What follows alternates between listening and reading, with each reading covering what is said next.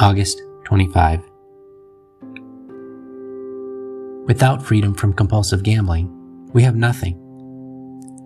Yet we can't be free of our obsession to gamble until we become willing to deal with the character defects that brought us to our knees.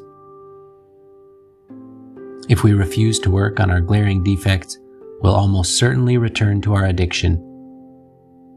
If we stay clean with a minimum of self-improvement, perhaps we'll settle into a comfortable but dangerous sort of limbo for a while. Best of all, if we continuously work the steps, we'll assuredly find true and lasting freedom under God. Am I walking with confidence that I'm at last on the right path? Today I pray, may God show me that freedom from gambling addiction is an insecure state unless I can be freed also of my compulsions. May God keep me from a half-hearted approach to the program and make me know that I cannot be spiritually whole if I am still torn apart by my own dishonesty and selfishness.